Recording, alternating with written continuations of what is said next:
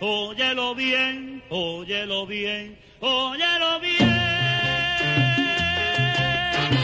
Welcome to the Conjunto Universal podcast. Let's go around the table. Let's see who's who. Alrighty. Well, who am I? My name is George Vincent Lopez. I am the director of this project, Conjunto Universal, the documentary about the band. And yeah, I'm 21 years old, and I'm coming to Miami Dade College and studying film production, television, and digital production. Okay, and you just heard Johannes chime in, right? That's right. My name is Johannes Quiles, and I'm the producer for Conjunto Universal, the documentary. I am a bachelor student and also in the program for film, television, and digital production. I'm also an academic advisor for the School of Entertainment and Design Technology at Miami Dade College. Congratulations. Oh, there we go. Thank you. My name is Andre. I'm going to be the host of this podcast for Conjunto Universal documentary. So how's the project going right now? Because you guys are still working on it. Well, the project right now is in the editing process. My co-director and my editor, Michael Machozo, we're working very hard around the clock to make sure that we have everything that we need. We're still trying to find a good, story to tell because there's so much information. There's so much interviews that we had to go through, the transcribing. Johannes and I can vouch for that, saying like it took days just to transcribe just one person's interview. So a lot of work is being done, but on top of that, we're also working on other projects at the same time. So we're kind of battling. Yeah, so what are you guys doing when you're not working on this project? Johannes, you okay? It's sort of all-consuming because there are just so many moving parts, when you're not transcribing, which George mentioned, transcribing, that process, it could take like a full day to do one interview. A 15-minute segment could easily take you 4 or 5 hours going back and making sure all the answers are accurate, that things are spelled correctly. Sometimes the interviewee will mention something that, you want to fact check. You want to make sure that it's all spelled correctly because in the end it will help you as you're searching through that text. And, that's another reason we do it. You want to make sure that you can look through that text when you're trying to quickly access a certain part of an interview. You don't really think about that beforehand too much, how important it is to have everything that was said written down. And like Johannes mentioned, like the text, we're figuring out the story as we go. Like, for example, lo and behold, we found an actual interview from the University of Miami with Jaime Garcia, and he was the actual band leader. And from there on, he's basically the bedrock of the storytelling. And through that, we found out saying like, oh, this person was in the band, but then he left. And then there's some nooks and crannies that we never really discuss about. And saying like, this is really good. Who do we contact? And so through that, we had to contact even more people. We had to ask some people some questions. And so that was more so like the missing link. So we're actually filming while we're editing, it shouldn't be like that, but we're doing it like that. It's also the nature of a documentary sometimes. Until you're in the edit, you can't know how it's going to come together. No. You can prepare, but at the end of the day, if you don't have a certain piece of information, you have to go out and get it. For example, we actually have a legitimate story on our wall, but anything can go, saying like, okay, we can scratch that off and we can throw in on a new piece of paper. So it's time consuming. So, but other than that, we're getting it done. Let's backpedal a little bit because I know I wanted to touch on this just because we're going to get to it more in depth later. Right. It's just good to see how everyone's doing right now. Yeah, we're a little stressed, but come day or night, a little coffee might help. Yeah. It's not all gloom and doom, No, absolutely not. We're not like with an umbrella over our heads. Yeah, you guys have a little bit of free time every now and then to do something. Absolutely. It has been a fun process. Absolutely. We're learning a lot as we go. Let's move on to and go all the way back to pre-production. Oh, no. Who started this? Who did this? Dun. I came up with the idea. It was after I saw a couple of documentaries in documentary film class, right? It was survey a documentary class, and also once I finished seeing the Shark documentary, which is a huge shout out to Robbie Ramos and Pedro Gomez for actually helping out with the process like that. George is referring to René de Dios and the South Beach Shark Club. Yeah. And after that, I got a little inspired, saying they were basically telling a forgotten piece of Miami history. And so I had to step back and say, wait a sec. I know a forgotten piece of Miami history. It's right there. It's literally living inside my house. My dad played in the band. My uncle played in the band. And so I approached them saying, like, would it be okay if I can tell the story about Conjunto Universal? And they said, well, I don't see why not. And so I immediately approached Johannes with the proposal of being my producer. And the rest is kind of history. How immediate was it, George? Immediate, couple of months here and there, you know. He was saying, I don't know about that, saying, like, have you ever done a documentary? Is this going to be too big? Do we have the right resources? And I said, I have my father, I have my uncle, and I can get a lot of information through them.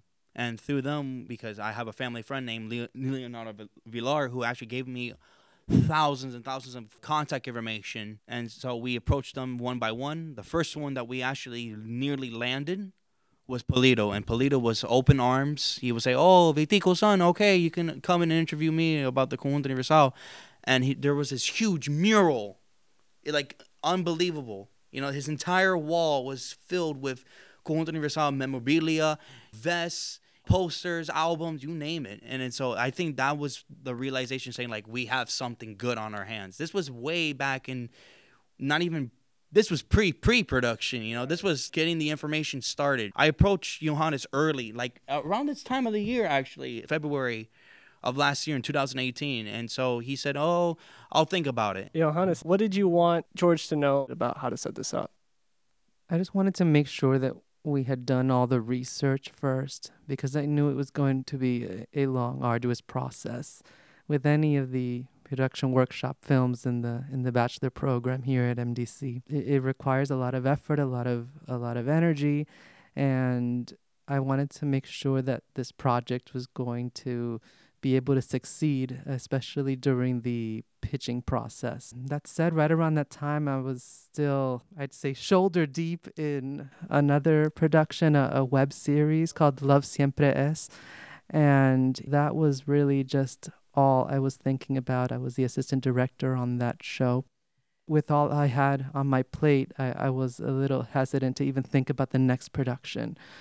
But once I saw that there were so many things that were in our favor, knowing that all these personal connections through George and his family, knowing that these connections, that these generous people were so willing to be open and provide us so many resources, it was hard to say no. Wow. So I'm curious, when both of you were together on the project, was there any point where the project would shift in priority or storytelling or how it was going to go? I would think so, you know, because we ideally had a main character, but then we quickly changed that main character, and then we wanted to follow this driving force, but we decided not to. You know, there was a lot of things going in and out. There were a lot of perspectives through which we could have taken this, from the band leader now and the band's current stage lineup, if we wanted to take that route, or did we want to go the route of the historian of the band who was there for a really long time? Did we want to take that interview that we discovered at the University of Miami with Jaime Garcia and his perspective, and just looking back? There was a lot that we could consider, but I'm really happy with the direction we're going in. No, absolutely.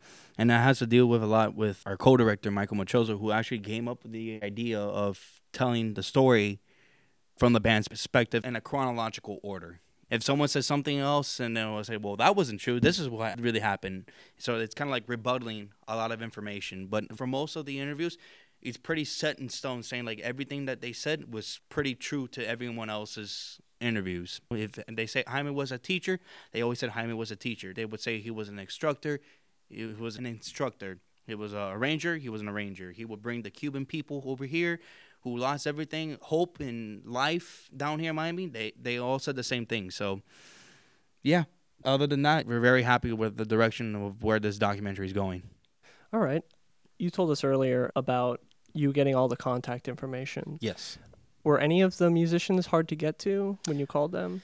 At first, yeah, but then it's kind of like the little bighorn, you know, you start out small and then all of a sudden you go big. For example, we landed an interview with a musician, and we immediately called another musician saying like, hey, we would like to interview you. They said, no, we're too busy. We have school. I'm working at the University of Miami, blah, blah, blah. You know, the whole song and dance are around the bush. Right. So they said like they're not interested anymore. But then all of a sudden, once we're done with that interview with the other musician, they immediately called saying like, "Hey, I want to be involved in it." Right. As soon as they heard their Yeah. buddies are getting involved, they want to be Right. involved too. Oh, absolutely. And not just their close buddies, like, but everyone. We were trying to scope out the entire horizon. Right. So some of them were hesitant. Oh, about absolutely. this. Absolutely. Like, for example, my dad was a little hesitant. Wow, Like, your dad of all. I mean, your dad. He wants you to succeed. of course, but like he was a little hesitant. But like everyone was a little hesitant, because you're talking about like 40 years ago. Right. No one. They were young. They were having fun. They were playing music. It was like a little side thing for them. It wasn't really for them. This wasn't like a huge thing, but for others, it was like a big Miami sensation. Anytime you dig up the past, there's always going to be that sort of push against it, just because there were many good times, but, there's also things that people just are unsure. Maybe they're going to come up. Maybe there'll be something unpleasant somebody mentions, and nobody wants to think about the bad times, right? Because time usually has a way of bringing those things or pushing those things to the side, I should say. And so you don't want to be in a situation where you have to talk about something unpleasant that maybe you don't remember all the facts about anymore. You want to focus on the positive. And thankfully, that's what it became. When everybody started talking about their experiences, they really, really let us know what it was like. And there wasn't just pleasant experiences. They talked about some of the unpleasant ones as well. Right. But at the end of the day, everybody was really thought that this was such a beautiful experience, and it was a beautiful time to be alive, and a great way to celebrate this time period is to be a part of this documentary and tell your full story. Mm-hmm. No, absolutely. Like Johanna says, they talked about the good, they talked about the bad, and they talked about the ugly. What could have been something great slowly die down and all stuff, but I'm not going to talk about much about that because we want all of us to see the final product. So Right, I'm going to keep it hush-hush for now. You guys got some great locations, in my opinion. Can you guys talk about how you got some of those locations? Oh, wow. Johannes, would you do us the honor in mentioning our lovely location manager? Our locations manager, Juancho Rodriguez, Yes. Thank you so much, Juancho. Shout out to him. who's also working on his own documentary called Inhumankind. Yes, Juancho was so instrumental in securing things and taking things off our plate, essentially, because we had so much going on preparing for shooting. Juancho really took the lead in contacting the places. We found a recording studio, and I was essentially the one who found it, but I'm like, look, Juancho, please, I need you to follow up and make sure this happens, because we had so much going on at the time. Mm-hmm. After that, shooting at Versailles restaurant. It's such an iconic place.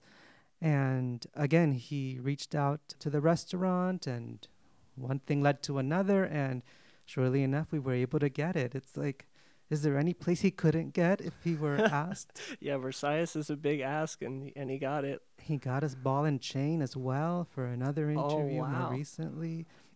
I mean, just to actually be on at another restaurant on Calle Ocho, it's really, really just a testament to his dedication, his hard work, and the inroads he's made with contacts in the business. Absolutely. Yeah, those were definitely when you guys were, putting in the chat all the places you guys were filming. And I was like, oh man, this is it, man. This is good. Yeah. And then the big reveal was when we sold it was Versailles, because fun fact and why we chose Versailles is because not only is it a world renowned. Yeah.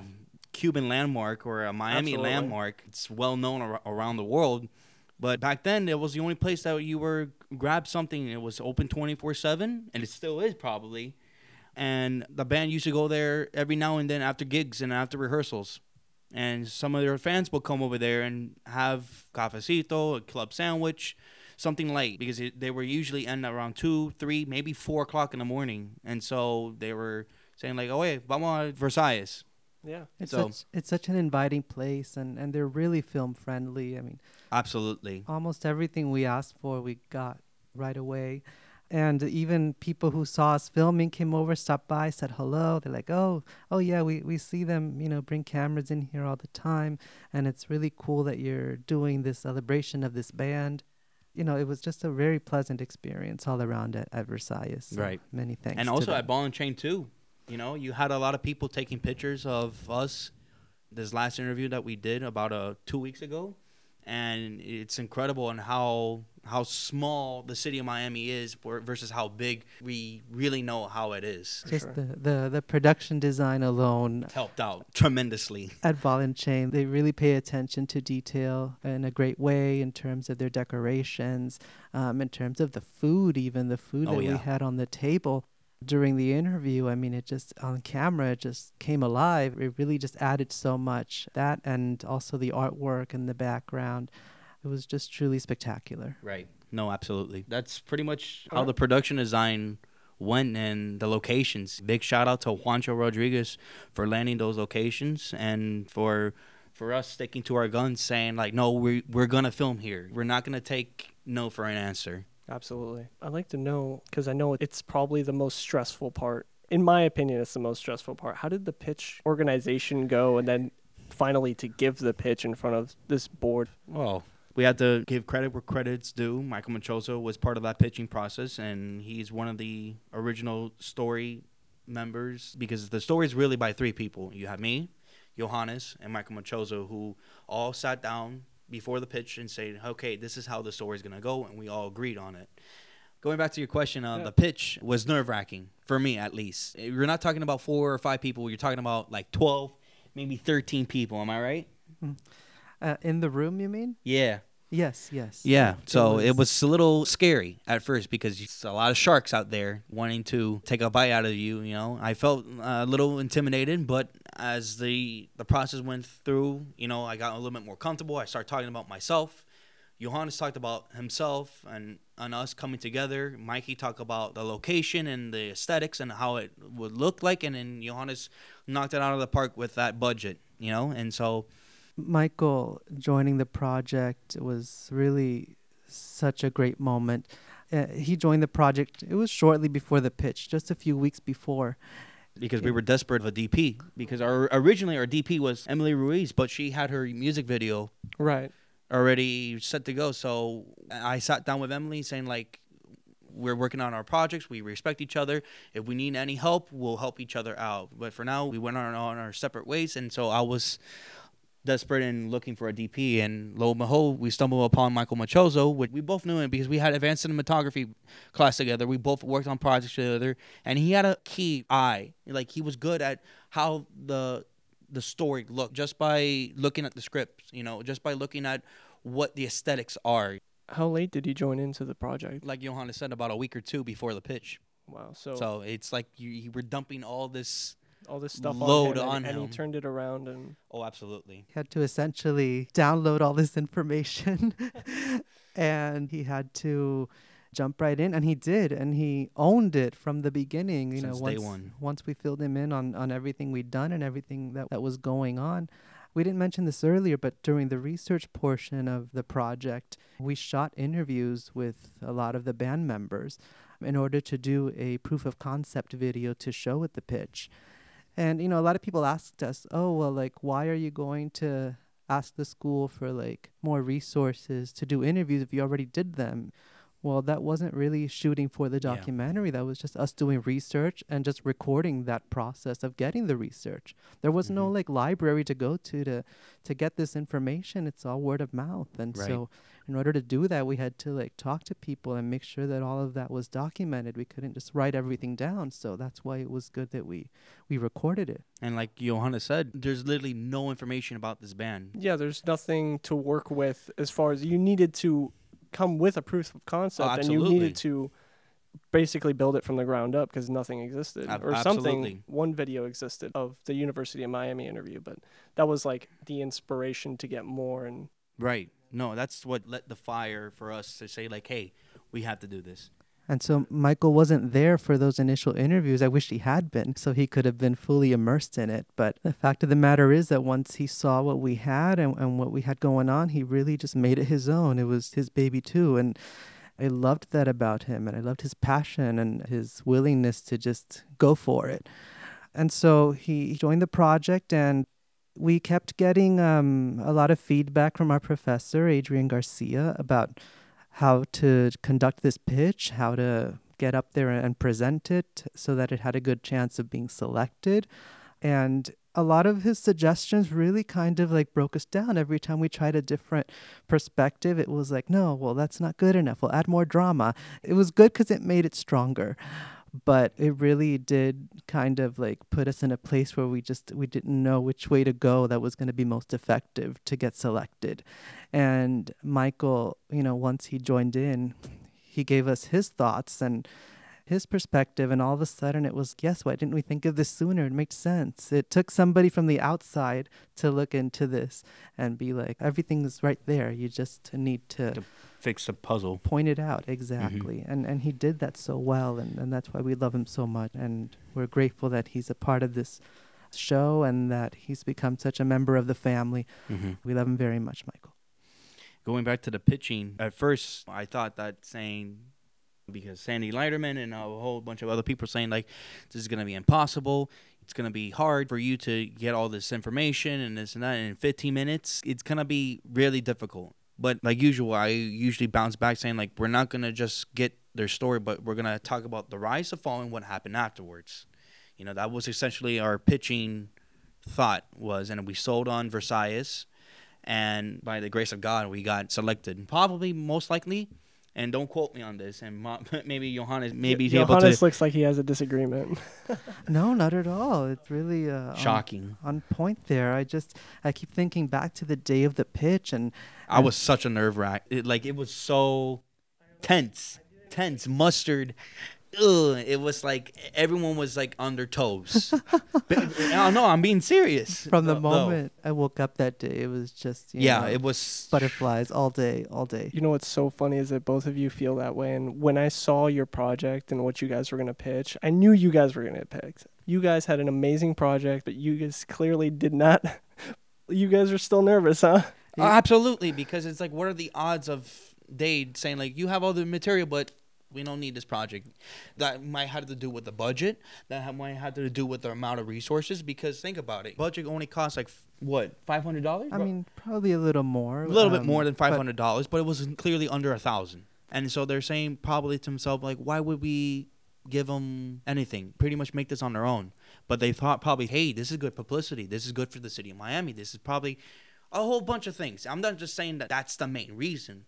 I'm just saying that that's probably one of the main reasons why our film got picked, plus our confidence. And we have to, not to toot our own horns, but we were pretty confident in our project. Because, and again, a lot of people are saying, like, oh, it's too much and this and that and blah, blah, blah. But we stuck to our guns and we said, like, listen, we're going to do this whether you guys like it or not. And so they gave us the green light. So it was really, like I said, it was all day. You're just sort of like shaking, how's this going to go? I mean, you watch a show like Shark Tank, for example, and people can go in and the presentation can be completely polished and ready to go. And once people start asking questions, everything just kind of falls apart. So that was... It felt exactly like Shark Tank. That was the biggest concern, that, is this going to fall apart once people start asking more questions? Even though I felt like we had covered our bases, we were prepared in case certain things did come up. But you always have that feeling in the back of your mind, which is good. It's a good feeling because, it keeps you humble. Yeah, it keeps you on your toes. It keeps you honest, as Josh Ellis, our professor, likes to say. But even so, the day of the pitch, we were ready, but I remember there was all this running around that we were trying to help our other classmates also because, they forgot something or they needed something. And It's like, oh, okay, we got you. Don't worry. Focus on what you need to do. And it's like, well, I guess we were so confident that we didn't need to really think about our own pitch all that much. We already kind of had rehearsed it. And we came up with a game plan and we just laid it down. And I'm glad we were able to help our classmates with their own pitch too. It was really... I mean, it helped out in the long run because everyone got to make their own project during the pitching stage. Every project practically got selected, and so it was really, really a great moment. And I love that we were able to pitch in and help everybody out. And also, I want to say one more thing about the pitch. Oh, gosh. Because this might help future workshop students. The pitch goes by so fast. It does. The time goes by so fast. You start talking about the project and you just sort of get lost in what you're saying because you're like focused on the points you have to cover. And then lo and behold, time is up and you're like, I thought we had 15, 20 minutes to do this. Yeah, you did. And the time is up. It's actually less. It's actually 10 minutes. And I apologize because I was getting wrapped up in the story. Michael was getting wrapped up in the aesthetics and the looks. And then Ioannis only had like a minute and 30 seconds to just speed run through that budget. Be succinct and know your points, know your material. And again, our rehearsals really helped with that. Right, absolutely. We did rehearse it a few times. You need to rehearse for that constantly, going over the points. You might stumble here, a few there, like I did because I was trying to get a word across. And then Michael said, "You mean this word?" I'm like, "Yes, thank you." And so you get right back on track, Absolutely. The time goes by really fast. So that was another point, but everything worked out. All right, let's move on to production because that's... Oh, no. Oh, what do you... This is the easy part, isn't it? So you think. So how did it go in general? Were you expecting it to be any different? I think both of us could agree saying like it turned out a lot better than what we expected. Wouldn't you? The production days themselves went by really smoothly, and that's a testament to our assistant directors, our first AD, Lanisha Arceus, and our second AD, Isabella Cano. Oh, and I also gotta mention our UPM for staying on top of the budget. That's another person that we forgot to include in the pre-production, Juliana Katavid, yes.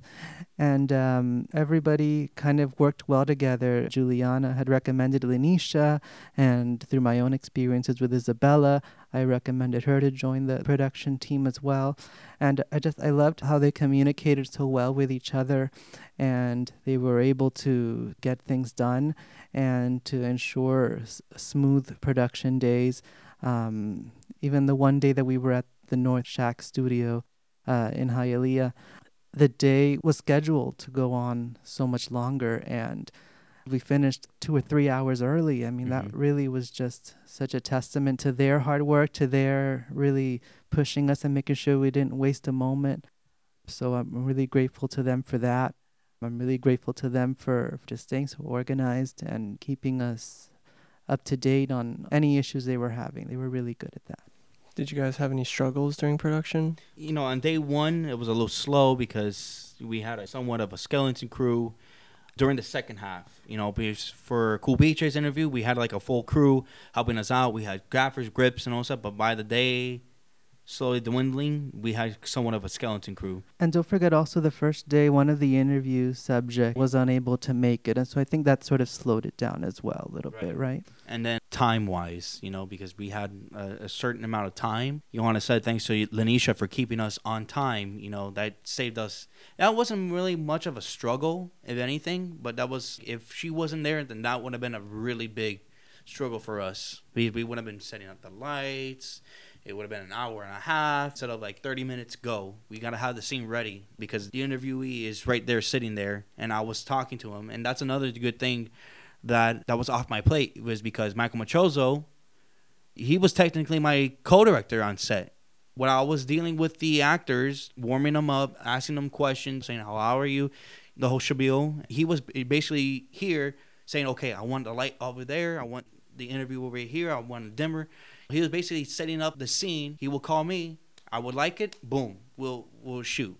And so that was another thing that was a little stress-free. But if he wasn't there, that would have probably definitely stressed me out. So I'm thankful for Michael for stepping up to the plate and saying, I told him, hey, you like the scene and you tell me where the camera is going to be. I told him saying he's going to be right by the piano. He'll set up right by the piano, but he'll incorporate all the lighting and everything else like that. The challenges that we faced a lot was also like the crew members. Yes. We understand that people are busy, and I completely forgot about this, yeah. And, we're shooting a student project at the end of the day, and so we don't have a lot that we can offer people in terms of payment to secure their time with us. The fact that we were able to kind of come through, that we were able to find people who came through for us, especially at the last minute when certain people were unable to make it, or, they let us know that even though they had said they would come, something came up, or they forgot they had class, or they forgot they had to go to work. Maybe they got called into work unexpectedly.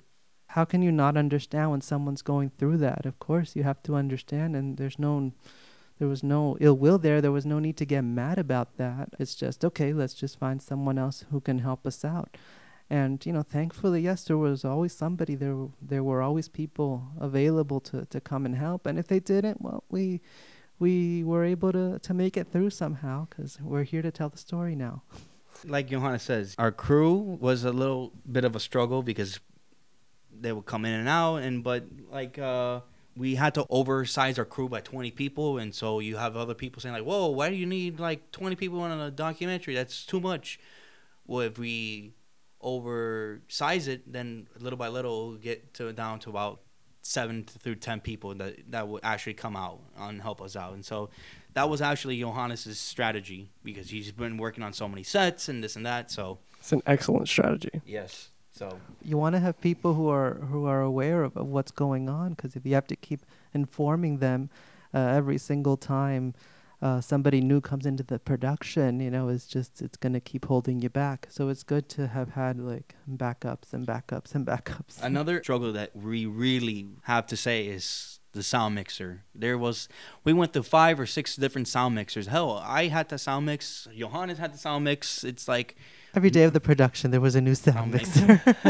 literally Oh, boy. two sound mixers in one day. You had Richard and you had Josh Bennett sound mixing. So that's another thing that we said, okay, that was a really big struggle for us, is finding a consistent sound mixer that will be there day in, day out. People are just so scared to take on that role. I don't know what it is. I don't The know. equipment now, I mean, it's fairly easy to use, so it can't be that.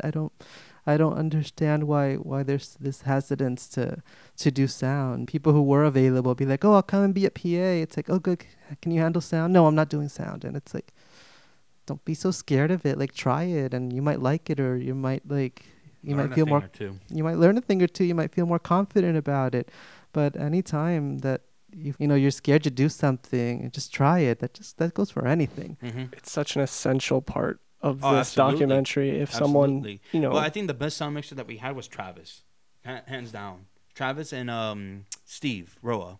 Those two were like pretty much the best sound mixers that we had on production. And that's because they work with sound so much. They're constantly on different gigs doing sound. And it's easy for them to be able to find work because people are so reluctant to do sound. And so that's more work for them. That's job security for them, So we're good. We were blessed and they were available, most importantly. Absolutely. what were your favorite moments? The humor that was on set from the band members. Oh yeah. Yeah, some of them were pretty funny, Yeah, you have Leo Villar being a family friend of mine, but he's always poking jokes at me, saying that like, oh, little Georgie, because he told the crew, saying like one Christmas I would point up to Rudolph, and I wouldn't say Rudolph, I would say the D. He would say like, oh, you would come over here to my house and you would pick up something and smash it, like drop it. And George, were you a cat? I don't know. I didn't think I was a cat, but he would kind of poke fun of me here and there on set. But you let the punches roll, because he's a family friend of mine. He ranks on my dad all the time, and my dad ranks on him sometimes. So it's like it's family friend. Him and my dad go way back. Way back. So they're very close friends. So, but other than that, probably for Johannes too was the moment when we got pretty much everyone there at Versailles. A lot of people said that this would not happen at all, and sure enough, it did.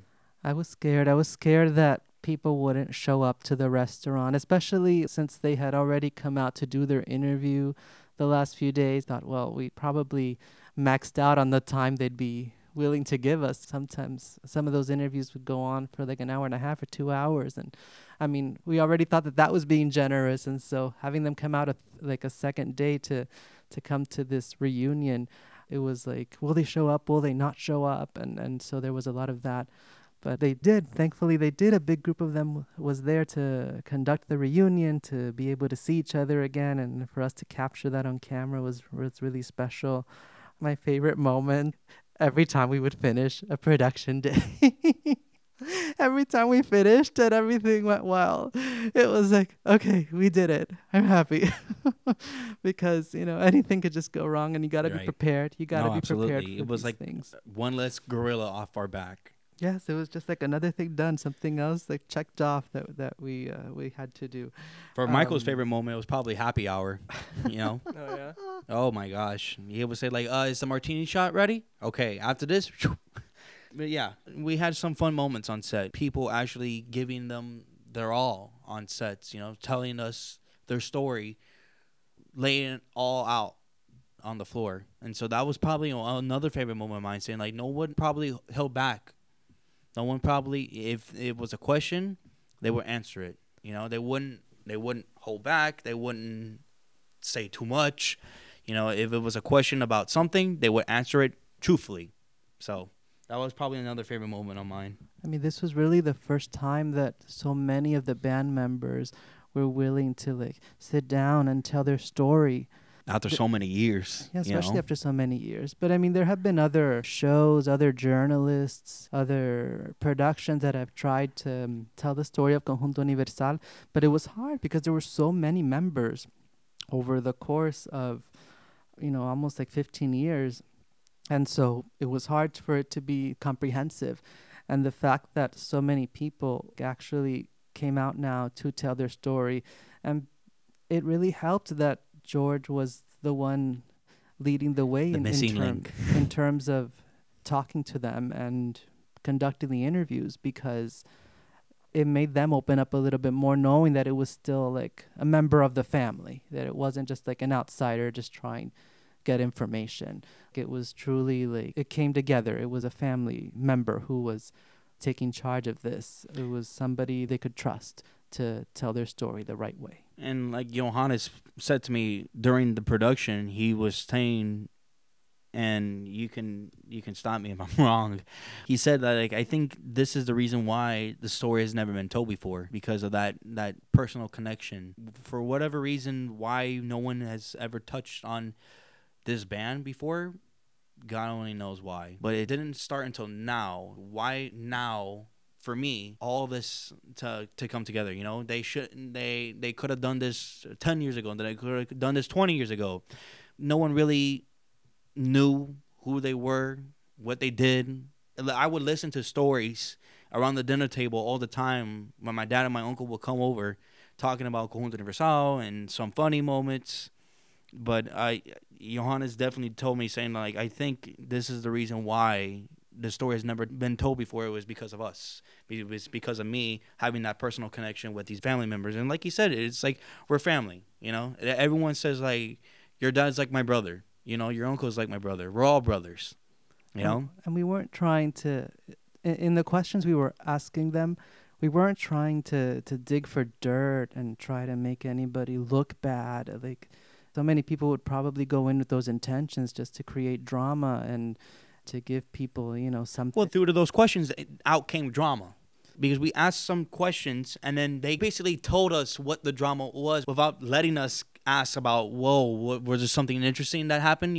Like, no, they just said, like, this is what happened. This is what caused us to fall and all that stuff. So we weren't trying to be scandalous or salacious or anything like that. It was just, we just wanted the story. They wanted to hear from them. Their point of view. Their point of view, their perspective, their experience. It was such a special time in Miami, in the 70s, and to be able to capture the Cuban exile experience, that was really what we were after, because it was such a big part of that time period, a big way for the Cuban exiles to socialize and enjoy their music from back home, their traditional Cuban music that it would be lost otherwise. All right, we're going full circle now. We're back at post-production now. Oh no. Yes, we're where we are right now. How is the edit itself going? Slowly, right? It's difficult. Is there any inspirations of how you're going to cut it? Yes, we have a lot of inspiration. We have inspirations from Buena Vista Social Club and a band called Depth, which were the two films that I presented to the pitch. And I told Michael Machoso, saying, watch these two documentaries. He did. He says, I understand where you're going with it. And those are roughly the two main film sources that we're going for. A little bit of Rene Dindio's and the South Beach Shark Club. That's the student film that really inspired me to make this project. A little bit of that too. But now we're looking more for like the post feel for it. We're looking at Searching for Sugarman, which is an excellent documentary. It has that style of, it was during the 70s as well, so it has that niche kind of cool, laid back rock and roll vibe. and we're trying to find an effect where we spin the dial and it lands on 1968. We spin the dial and then it goes 1982 or something like that. So we're taking a lot of inspiration from a lot of films, and we're meshing it all together. But as of inspiration for the cut, I would say it will be definitely Searching for Sugarman. Is anybody helping out Mike? Because Michael, I feel like this is the part where Michael would have. I'm helping him out. I'm helping him out tremendously. I'm lending him a hand and all that stuff. I'm making sure that everything is okay. I'm going to his house, spending all-nighters with him. So he's not in this battle alone. I'm as much as he loves editing. I'm helping him out a lot with that process. I'm getting all the archival footage. I'm getting all the music. I'm researching all the transcriptions and saying okay, what do you need next and all that stuff. And he says, I need something from this character. So I quickly search it up on my computer, or I quickly search it up from the transcriptions. So here's a good one, and he'll quickly put it in there. They're doing a phenomenal job with all of this. I know it's a big investment of time, and I'm really grateful that they're also willing to do it and that they're just taking it upon themselves. They're taking the initiative to make it happen without much prodding from me, definitely. So I'm really grateful for them. Right. Is there anything that you already know is not going to make it, but you wish could go in there? As of now, I don't know.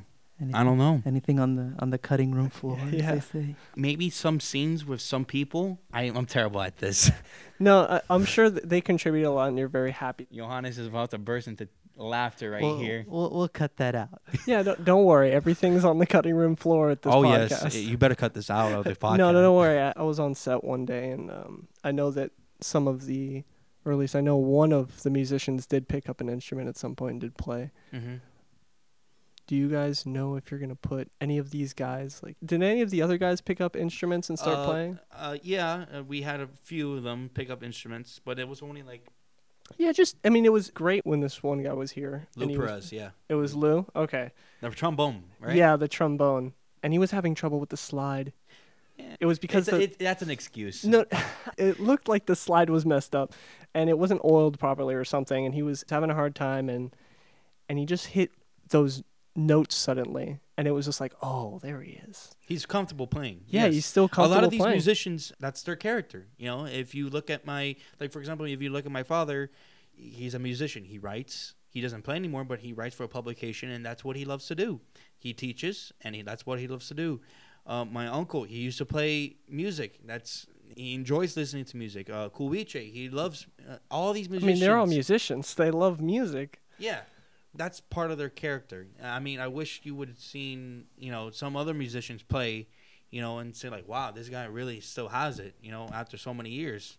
And Lou, God bless him, he's recovering from a stroke, and about a year ago, and he's doing wonderfully, and we're so grateful that he came all the way down here to Miami Dade College North Campus to be a part of this film and to tell us his story, and then to actually have him pick up an instrument and give it a shot. That was just icing on the cake. It was He it was sweet. He literally heard a tune and then he quickly Havana, ooh, na, na, have all my heart. Some musicians are like that. They say, okay, is that in G? And then they just go to town. They just go for it. Yeah. I actually enjoyed those little side moments too, of them just being themselves. And that's the whole point of this documentary. Was some people thought that this was going to be nerve-wracking, intense. Yeah, you were going to be interviewing superstars. These are people. Well, we were trying to go for the superstars, but that's not going to happen. But we tried. We tried. We definitely tried. And you know what? I think the work will stand for itself. Oh, absolutely. Absolutely, because you have some people that play with these superstars, so they'll want to wish that they were on. They can't say they weren't asked or that exactly. They didn't know about it. Exactly. Overall, have you guys enjoyed the journey of Conjunto Universal? Oh, yeah. I think so.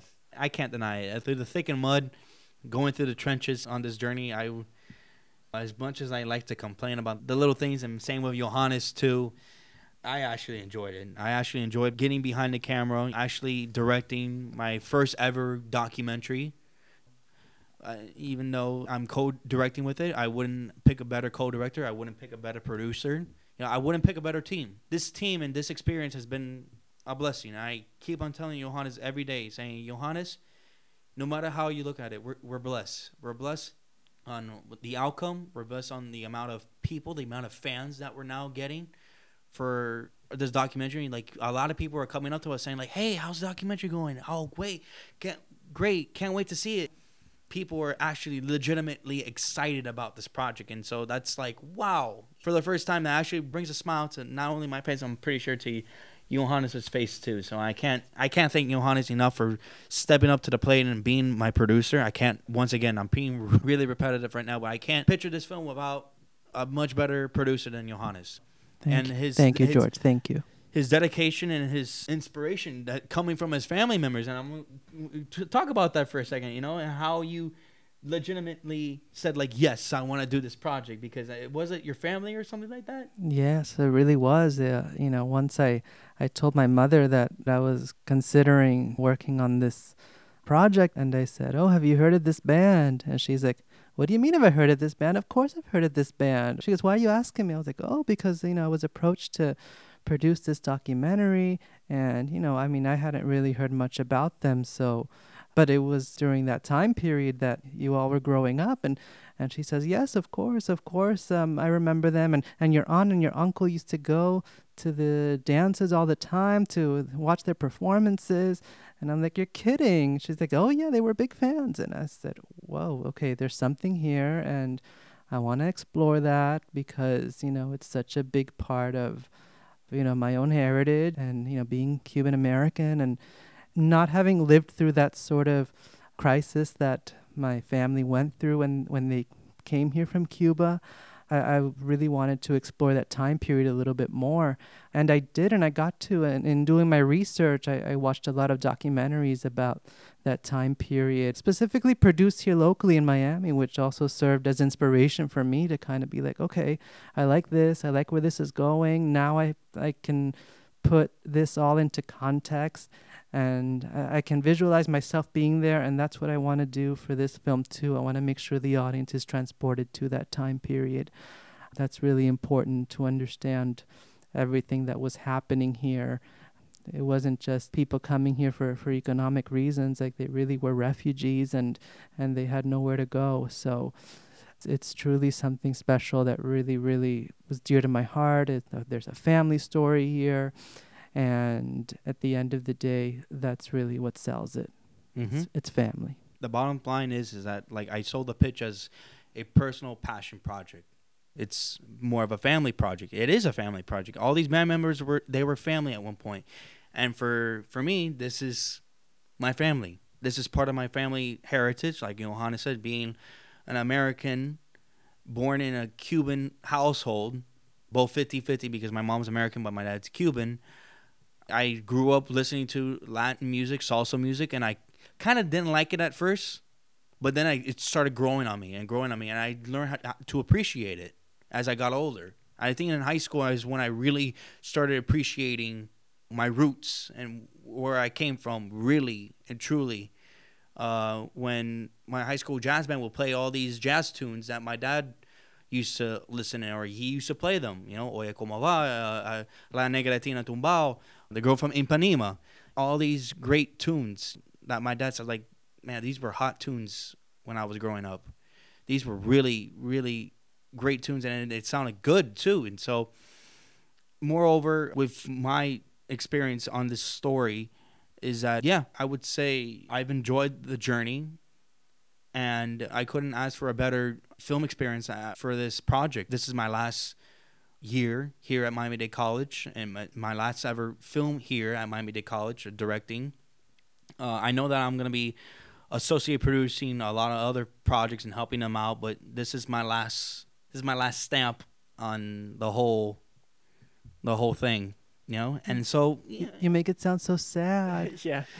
I mean, it is, but like it isn't, because it's like I'm gonna make this film regardless. I told Johannes, and like I told Mikey, saying like, hey, if the committee doesn't pick it or Miami Dade doesn't pick it, I'm still gonna make it.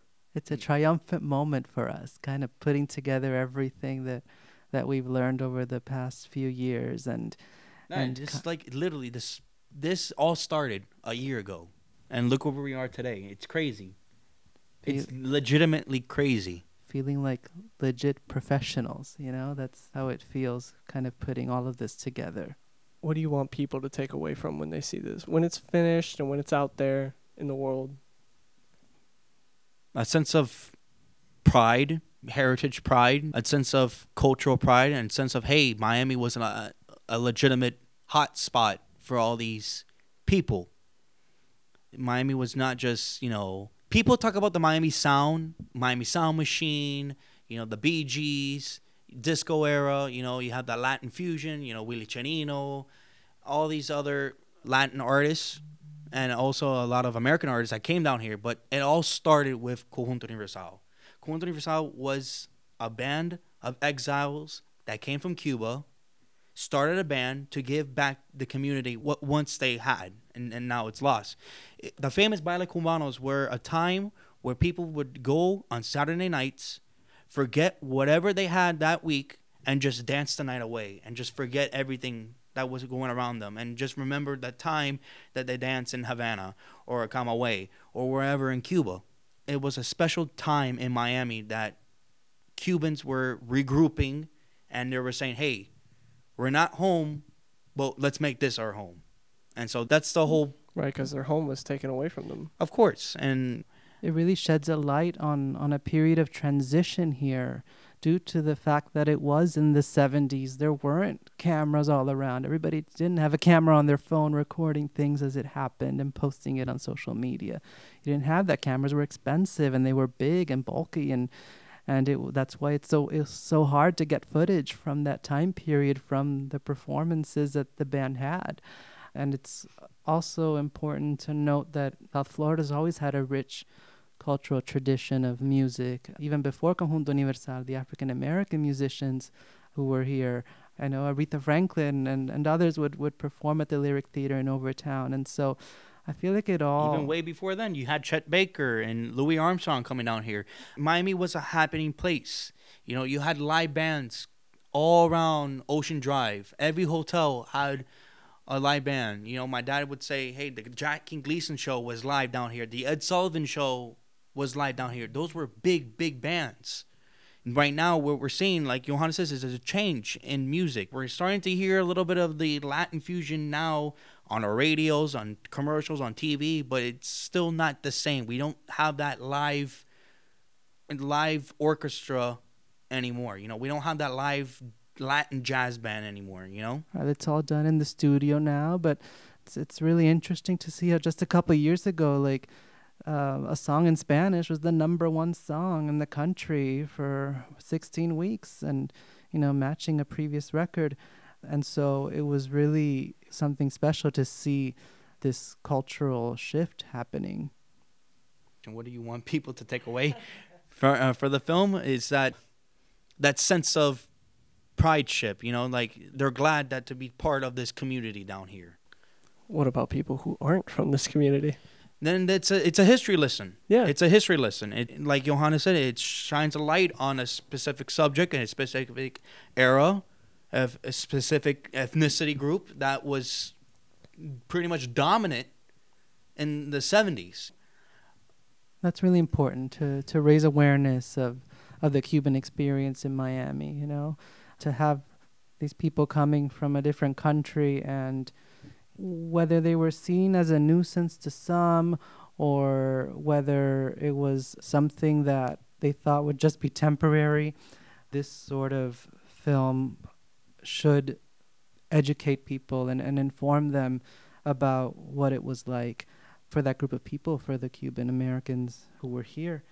That's something that's really important that they take away, just that they learn more about their surroundings, right? Especially the ones who do live here. And the ones who don't live here, well, even more important that they learn about this, because Conjunto Universal did perform with, say, a lot of the Puerto Ricans from New York who would come down and visit. That was something else that came to light also. There's always that whole fight back and forth between the Puerto Ricans with the salsa and the Cubans with their different styles, and so how they all influenced each other. That's really something that's coming to light with this film. I can't agree more. What are your plans for the future, both of you? World domination. No, I'm just kidding. Try to take over the world. Well, plans for the future. Hopefully, we can submit this to film festival runs, and hopefully, this will shine a light on the subject, because this is a story that needs to be told. This is a story that everyone needs to hear, not only in Miami but around the world. Without a doubt, getting that film out there and making sure that we target the right people who want to see this, who maybe might be interested in doing something different or expanding on it, or wanting to learn about other bands, more bands from that time period. I mean, and anything's possible, and it's just a matter of staying optimistic and open-minded and see what opportunities arise from that. Very much do hope that this film will be archived and shown to many people, generations from now, young generation. Because think about it. You can walk up to any random stranger right now, our age, 20 to 30, ask him, oh, do you know who Conjunto Universal is?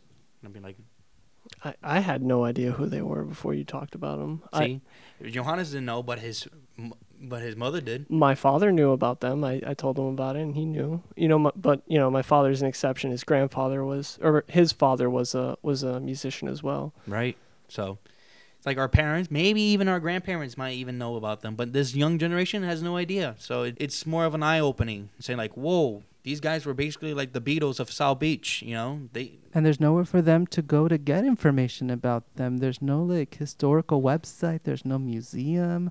There's no real place to go. The one place where you'd think that they could go, right? The Cuban Heritage Collection at the University of Miami. That's nothing. They only had that one interview with Jaime, and that's it. And you'd think there would be more stuff. So that's kind of what we were charged with with this project, was kind of, okay, we have to unearth this information. It's out there somewhere. Someone has to have something. And the more you tell people about it, the more, they can keep spreading the word. If you've got pictures, if you've got videos, please, send them our way. Send them our way so we can put it in here. And now, we're almost there. We've got a product that we can preserve, and thankfully the University of Miami is willing to take this. I mean, just getting that in there is going to be quite an accomplishment. I'm really just proud of that we created something that now future generations or future journalists or whoever wants to, or people who are studying or curious about the specific time or music down here. Like, for example, if someone's writing a research paper on Cuban music in Miami, they have that have your film. For their leverage, They have somewhere to go to find the information now. So that's sort of been a fun part of this journey too. You guys are historians. That's pretty right. much, yeah. I mean, we take it for granted living in the time that we do live in, where we have a lot of information on our phones and we can look up this kind of information. But for this, group, it's just non-existent. It just wasn't recorded back then, where now we can record anything we want, Mm-hmm. I mean, there's not even a Wikipedia page on these guys. Yeah, it's crazy. You guys are doing great work with this film. We promise we're not making it up. They did exist. No. Yes. These people are all making this up. No. Conjunto what? No. But the other plans for the future, just being well known around the community as us as filmmakers, as legitimate filmmakers, saying like, hey, we went over this hump. We're up to a challenge for anything right now, Johannes as a producer, and me as a director, Michael as a fantastic co-director and DP. We're up for the challenge now, and so that will probably give our names out there and to say, hey, these guys are legitimate. They can go up for any challenge. This concludes the Conjunto Universal production podcast. Thank you for listening. Thank you.